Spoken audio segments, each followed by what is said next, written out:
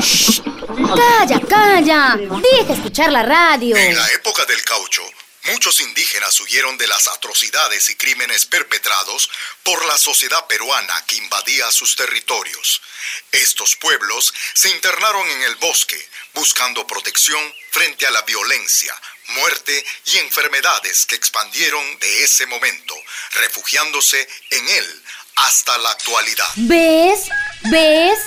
¿Has escuchado?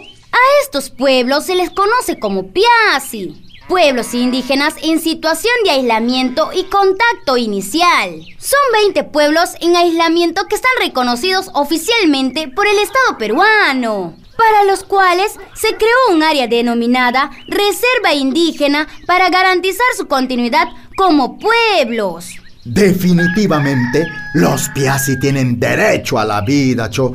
El Estado y la sociedad deben respetar y garantizar su integridad y la de sus territorios.